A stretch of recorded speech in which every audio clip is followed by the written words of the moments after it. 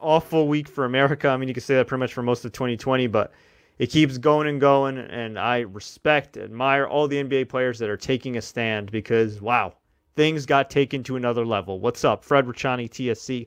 Late night breaking news.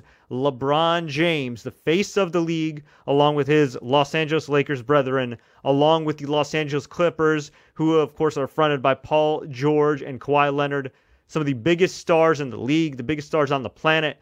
They have said, reportedly, according to Shams Charania, that they are not playing the rest of the postseason. They are boycotting the season. If you're wondering why, if you've been living under a rock, Jacob Blake, God bless him, a black man was breaking up a fight, and when cops were called, they shot him in the back, not once, not twice, but like 7 to 8 times. And now the man is fighting for his life, currently paralyzed from the waist down.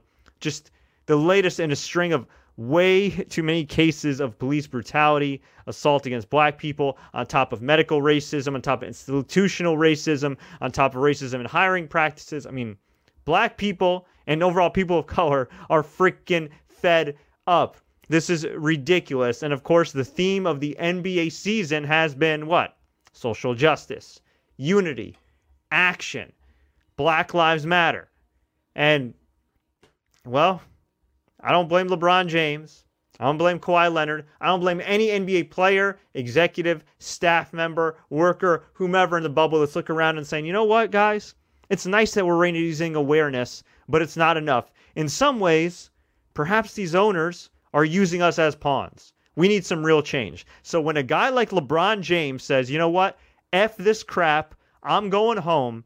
You know what that tells you? That tells you that he wants to see NBA owners really open up the pocketbook. He wants to see NBA owners really take action, not performative action, like my friend Naddle said, which is names on jerseys and hashtags, but real action. What does that mean?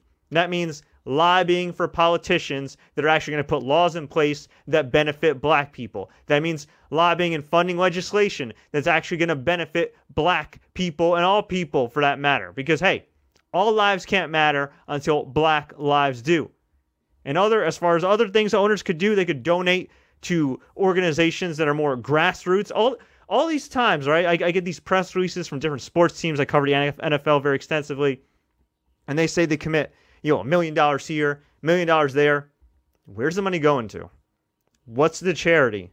Who's it run by? What's their affiliation? How much of the funds is actually going to black causes? How much of the funds is actually going to be seen by black people? Okay, anybody can donate whatever if you got the money.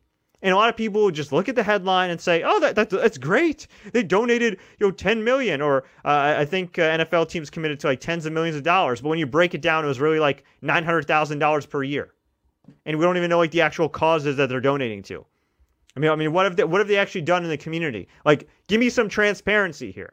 So I can understand a guy like LeBron James, who not only has been incredible at raising awareness, but has actually used his money and resources to take real action, which includes, oh, by the way, building a school, much like Jalen Rose and others. I mean, he's done some incredible things. A lot of unsung heroes in the NBA you don't hear about have done some incredible things. And he sees these owners who are, Lord knows how much his worth, triple his worth, quadruple his own worth, and he's a pretty rich guy. And he's looking at them, and he's thinking, wait a minute. I got this money. Ever since I've been in the league, I've been trying to raise up my community, give back to the community, donate to my community, help not just black people, but all people. I mean, seriously, that school doesn't just help black people. I mean, it's helping kids of all walks of life, man. He's done some incredible things. So many athletes, not just in the NBA, but all across sports have done incredible things. And you look at the ownership groups that run the teams that these respective athletes play for. What have they actually done for black people? What have they actually done for people that don't look like them? And don't give me the, oh, well, they employ black people. Stop it. Stop it. Because nobody would give a damn about the Cleveland Cavaliers, the Lakers, whomever, without black people, without black stars, without the athletes themselves. They make the league. The league doesn't make them. And I'm knocking things all over the place because I'm heated, because I'm pissed off, because I want justice. It's just appalling. And if you don't know either, there was a white terrorist who shot up a bunch of peaceful protesters in Kenosha, Wisconsin, where the Jacob Blake shooting took place. Cops could have arrested him. They could have at least said, yo, man, it's probably a bad idea for you to be walking around with the AR-15 during a protest when racial tensions are high. Instead, reportedly, he assaulted people, maimed people, and killed 2 people. I can't even talk right now, man. It's been emotional for me. It's been emotional for my friends. I can only imagine what it's like for all my black brothers and sisters. It's freaking terrible. This shit needs to end, and it's not going to happen overnight, but you got to do something to get attention. And people can say, oh, well, how's it going to change people from being racist if they boycott games and blah, blah, blah. Guess what? When you're stuck at home, when you're quarantining, when you have no sports to distract you, guess what? You're going to be forced to pay attention. And as far as the owners go, the owners are losing money. The NBA is losing money. The networks are losing money. And yes, even the players are losing money and seemingly are willingly sacrificing their money in order to bring real damn change. So if they're not going to get it when you kneel, if they ain't going to get it when you use a hashtag or wear a shirt or a jersey or whatever, the only way they're going to get it is if you hit them where it hurts, and that is the freaking wallet. That's that.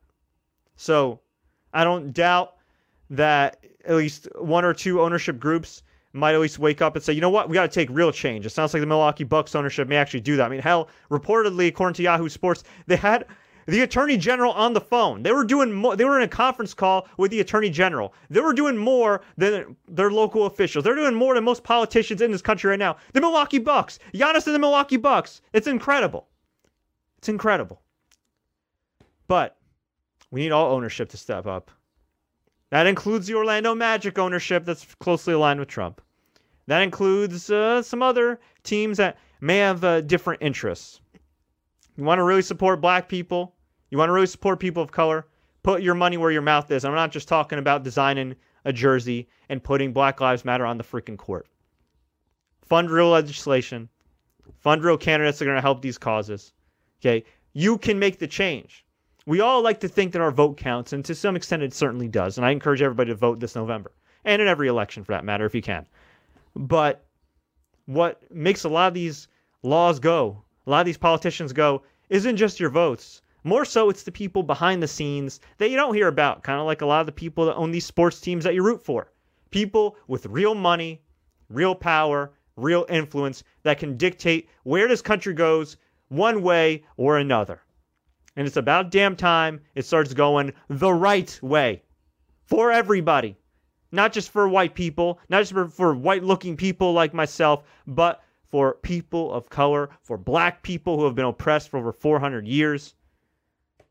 I don't know what else is there to say. It's nothing I can't say that hasn't been more eloquently put by Chris Webber and others today. And I'm sure, in the past and obviously beyond then, I mean, Doc Rivers, watch his speech, just absolutely incredible. I mean, he's a man that's a child of a law enforcement family. And he even said, I'm paraphrasing here, but he's like, it hurts when you love a country and it doesn't love you back.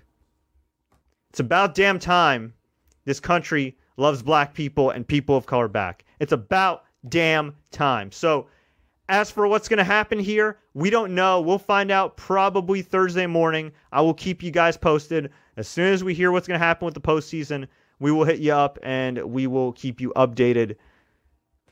But for now, as it stands right now, reportedly, the Clippers and the Lakers, two of the biggest teams in the league other than the Bucks right now, are straight up saying, thanks, but no thanks. We're going home. A ring doesn't mean jack when black lives don't matter. Yeah. And just a couple other notes here from Shams Charania. So he said originally the Lakers and Clippers have voted to boycott NBA season. Most other teams voted to continue.